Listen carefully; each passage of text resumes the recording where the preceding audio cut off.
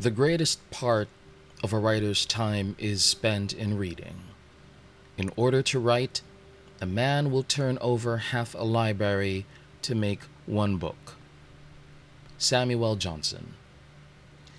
Good evening, everyone, and welcome back to the Lex Files. It's been a couple of days since my last episode. I apologize for the inconsistency of my output. Life has been rather busy. It tends to get in the way of living.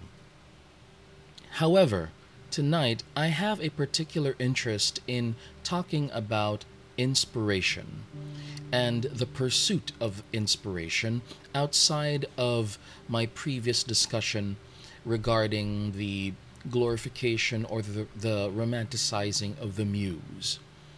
I will attempt to make some more technical or perhaps more expansive thoughts or perhaps ramblings regarding the search for inspiration and how a person will find it in the living world. And I do hope that you will stay with me and support me through this journey of my podcast. And if you have any questions, please feel free to ask. Send me a message online or let me know when we meet up. Inspiration is an interesting word because if I remember correctly, and this is without searching for the definition online, it has something to do with an intake of breath. It inspires a person, and it's the beginning of an artistic or great pursuit. When a person is doing something incredibly gifted, or when they're pushing to achieve a great task, we can say that they are inspired. And when this person greatly influences other people, and when these people who are influenced by this one person seek to achieve their own goals in the same passionate manner, we can say that they are also inspired. But what is inspiration for the artist and for the ordinary human being? Is there a difference between somebody who considers themselves an artist or in the artistic world and someone who does not consider themselves artistic? When you are tasked with finding something and turning it into art, it kind of makes certain people feel restricted because they have to find something instead of it being a natural, progressive, organic, and human process. When you are forced to take on a task, it's not necessarily something that can drive you to do something well or to do something at all. You can say that you're not inspired. You can say that you're not driven to do anything of value or of great purpose. Co- um, Conversely, other people can find inspiration in being obliged to do something outside of their comfort zones. Excuse me. There are certain people who prefer to be given deadlines. I know of a couple of friends who are actually more efficient and more focused when they have someone else telling them, I need you to do this or I need you to finish this before a certain date. Others are even more specific. They find inspiration and they find purpose and drive when somebody tells them, I need you to do something very specific, such as write a 5,000 word article regarding pollution. Some people, when given this subject or when given this specific task, are inspired. And these very same people, when given free reign, when given complete freedom, artistic, technical, and intellectual freedom to to do a task, unfortunately don't have the same output. So why is inspiration so nebulous? Why is it so difficult to pin down? Is there a golden mean, or is there an average equation to determine the what's the word, the emphatic draw of inspiration?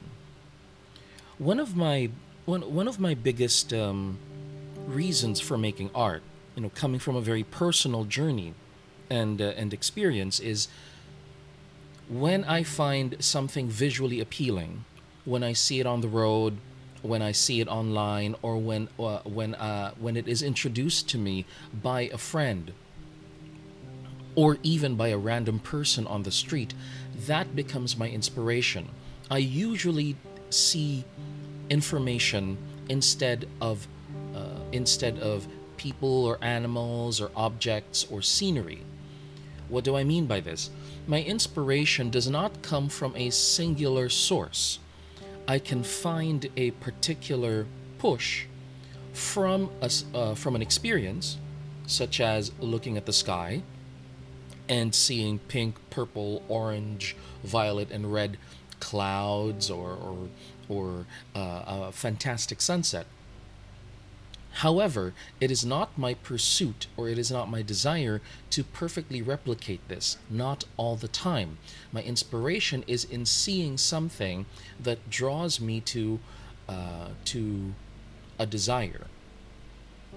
Other people that I've spoken to tend to find more inspiration from things that they do not see.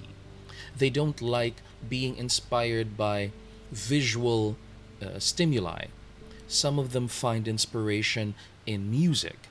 When they hear a certain tone, when they hear a certain note, or when they listen to a particular genre of music or even a particular artist, that's when inspiration strikes.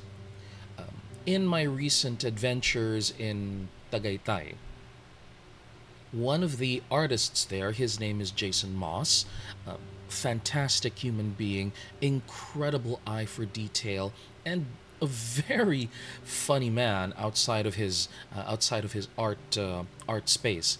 His inspiration, or at least what I assume to be his inspiration, is jazz music, particularly French jazz. He listens to this, and he paints while listening to it, not all the time, of course. And I noticed that he prefers to listen to it more often as white noise, which to some people is actually quite inspiring. White noise is basically background data or background information that does not necessarily come into the foreground, or does not get all of your attention when you're doing something. You want to listen to something that's soft or gentle, or doesn't have a lot of pull when you're working. In fact, a couple of friends of mine um, told me just last night that they listened to my podcast as white noise. Am I insulted by this? Of course not.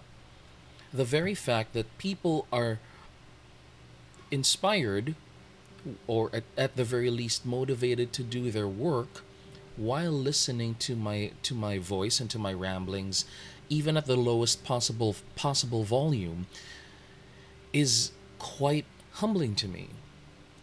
This is a good thing. I find this worthy of continuing my podcast, because people see it as an inspiration. And in turn, I see it as an inspiration to keep making more content. Interestingly enough, I said a particular word that can also be interpreted, or can also be similar to inspiration, and that is motivation. Motivation, again, without looking at an online dictionary, basically means the desire, or this emotion that allows you, or that encourages you to do something despite all forms of discouraging data, or despite being tired, or despite being unaware of the potentialities of success. When you're motivated, something inside you, something very primal and personal and emotional says, let's do this. You are encouraged, and um, you have a drive, a happiness, or not necessarily happiness, but a force inside you that makes you do something despite all hindrances. And I suppose inspiration is the beginning of motivation, because something has to start the fire. Something has to create the spark before you keep doing something, and before motivation sets in, and before you finish a task. So, what happens if you're not inspired? What happens if nothing motivates you? And of course, some people, some very clever munchkins will say that, oh, I don't want to die hungry, and I want to be able to pay the rent and live in a house and buy clothes and eat food, and that's my motivation. I suppose that is a fair response to the troubles of the modern world. However, that isn't necessarily an inspiration. That is partly a motivation, and also part of a survival instinct. Nobody wants to starve. Nobody wants to go hungry, and nobody wants to freeze to death, or to sleep in a place that feels dangerous and has no walls and has no roof. Nobody wants to run out of food, clothes, internet, light, water, the basic needs. This cannot, in my opinion, become your primary source of inspiration and motivation, because the carnal desires are not meant to be our major driving force. They are survival instincts. As an artist, you can start with wanting to feed yourself. This is fine, this is not bad. If, as an artist, your primary goal for making art, or for choosing the clients that you choose, is so that you don't starve or that you don't die, that's fine. You don't have to feel ashamed for choosing the higher paying, less inspiring or motivating client. But if this is your only reason for the next 3 or 5 years when choosing art, or making art, or when picking clients, then you will slowly start to react primarily on an animalistic and survival state. It will no longer be an inspiration. It will no longer be a motivation. It'll simply be survival. And that's not good. For an artist, that is not good. It is dangerous. It can hurt your artistic process, and it can hurt your relationships with other people, especially those who know that you are much better than what you're doing. There is an artist. I hope I remember his name. His name is John Singer Sargent, and he was considered one of the primary portrait artists in America during his time. If you look for his name, John Singer Dash Sargent, I think, you will see so many beautiful pieces of artwork that are primarily portraits. And this was at first his money making survival instinct. But he was so good at it that people would hire him and commission him to make portraits of them. And according to a biography to a biography that I watched on YouTube about the life of John Singer Sargent, he eventually became so tired of it, and that he said no more portraits. What used to be a survival process, or what used to be a survival instinct, or what used to be quite an inspiration for him, one of the foremost portrait artists in America of his time, lost inspiration and lost will and happiness in what he was doing because it was the only thing that he was doing. So I suppose when you want to be when you want to be inspired, you also have to consider the potential need for variety. When you are an artist, or perhaps when you are creating something, or when you are partaking on a specific task, repetition will not always work. This is why some people will make more mistakes the more frequently they do something in a short span of time. Like when you're juggling a ball, when you're dribbling, or when you're swimming, or when you're practicing your calligraphy strokes, or when you're practicing a dance move. Sometimes doing the same thing over and over again will not make you better, especially if it's a bad habit. Remember that quote about insanity? It is doing the same thing in hopes of getting a different result each time. So, in many ways, an artist is teeter tottering on the edge of insanity because they have to repeat certain processes. They have to look at certain tasks in a repetitive fashion. They have to keep doing something over and over again because it's what they're good at. So when you want to find inspiration, or when you're bored, no, not bored, when you're trying to find something new and you want to push yourself to do something better, try something new. If your colors are becoming boring and they're becoming stale and stagnant, introduce something different. Introduce a new red or a new green, or take out a color. Or if you're listening to the same music all the time and you feel like you want to do something different, instead of listening to John Coltrane, why not try, I don't know, a Japanese jazz artist, or try something from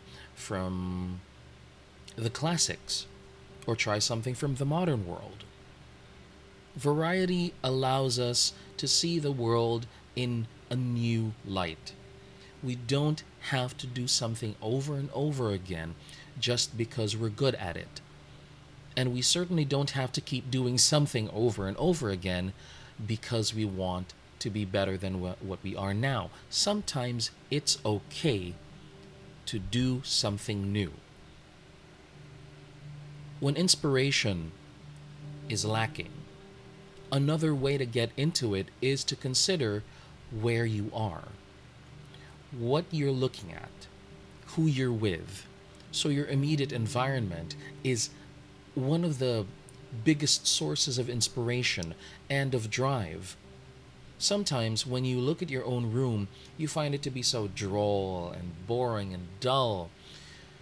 But the reality of the situation is, you're only saying that because it's familiar. Familiarity breeds boredom, and boredom breeds contempt. When you look at your room, try to see it not merely as facts, or not merely as shapes and objects and placement. Instead, see it as information. Information that you can toy with, manipulate, use, add, subtract in ways that are different from the way your eyes see them.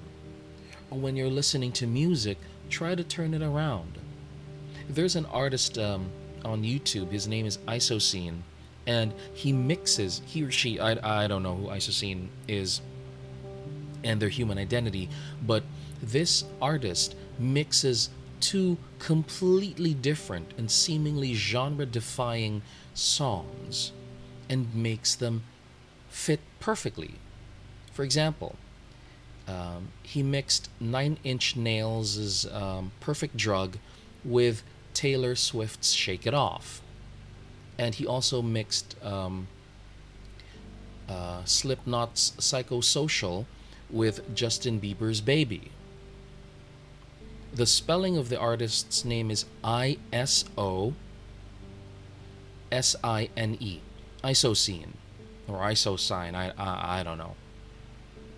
I hope I spelled it right. Let me look for it. One moment, please. I will be right back.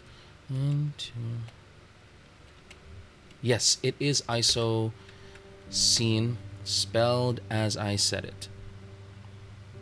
The channel has 104,000 subscribers and 84 videos on YouTube, and I certainly hope that they are that these songs can provide some form of entertainment and inspiration for you, regardless of your interest or of your initial response to the songs by themselves. I recommend listening to Psychosocial Baby and what's that other one?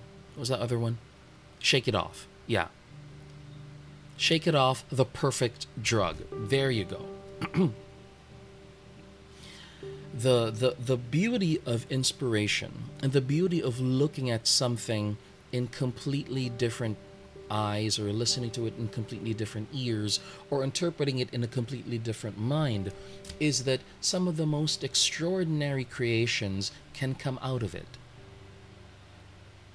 If you stop judging something as boring, or if you train yourself to see something as new, despite sleeping in the same bed for the past 8 years, or despite practicing the same songs for the past 8 hours, or 8 days, or 8 months, or 8 years, despite that, you can find how wonderful and how beautiful it can become if you stop judging it as boring or uninspiring or dull. There is, of course, a caveat to this. Again, try to avoid glorifying the process. The process is not where the wonder and the beauty is. It can be wonderful and beautiful. Nevertheless, if you glorify a particular process, you will constantly look for it as a safety. You will start looking for a certain habit or for a certain ritual or task as your spark. And when that happens, you will become a diva, or you will become obsessed with particular songs. And if you don't get to hear that song physically, or if you don't get to eat a certain food before you work, then you will lose momentum and you will not be inspired. Instead, you will become cranky and angry and upset, and you'll start saying, oh, I can't perform today, or I can't do this artistic task because I'm quote unquote not inspired. You absolutely do not have to be motivated to do something well. Inspiration is not the only ingredient in the recipe of quality, greatness, artistry, and style. Inspiration and talent, all of these conceptual words are not the major pieces of a beautiful dish.